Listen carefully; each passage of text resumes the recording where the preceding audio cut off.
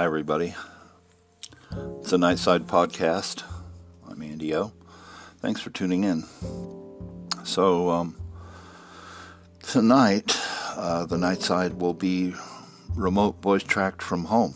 I made the show already, and it'll still be on tonight at 8 o'clock till midnight on 89.3 FM and KUBO.org. But earlier in the week, I put it together. I'm on quarantine.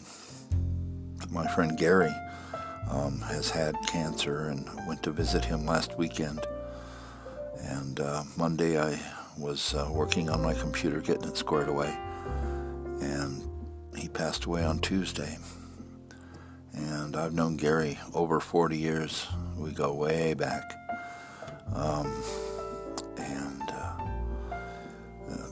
It's a great loss. He was a good friend. We fought all the time. People remark about that. Don't compare us to a married couple, because that would be a divorce thing as much as we fought. Fought like brothers, I guess, is how that goes. Nonetheless, before he passed away, he broke into a fever, and he died from cancer, but because of the protocols involved, me being over there, had to take 2 weeks and stay at home. So that's what's going on. Made the show through the computer and all that. And it's hard when you lose somebody who you're used to. I mean, you're so used to them. I've been around Gary more than just about anybody. And I was married. So yeah, almost as much as I was around my wife. We were in 3 different bands together. The one that lasted the longest and did the most stuff was the Coyote Poets of the Universe. Fine guitar player, had South in his playing. He was a Southern gentleman, and the South was all over in his playing. Steve Cropper kind of a player, you know. So yeah, it's weird having grief in times of quarantine, but the show tonight will be a good one, I'm pretty sure. I'm going to probably post all the playlists on the Nightside page on Facebook. That was my first time doing it. I'll be back down at the studio next week, but had to stay home. Didn't want to cause any possible infection.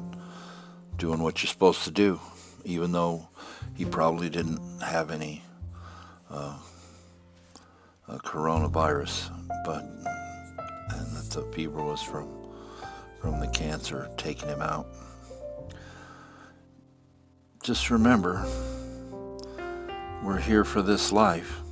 If there's an afterlife, great, great. But if not, then don't miss out on this one. Gary lived a great life. Did a lot of things and made a lot of changes in people. It's a week later from when I posted about it on Facebook, and over 300 people have, commented or, shown their concern and care. So hug those who you love, even if you wouldn't be caught dead hugging each other. I could just imagine Gary. If I hugged him, he'd be all like, "Get off of me." So anyway. So tune into the show tonight. All right. Take care.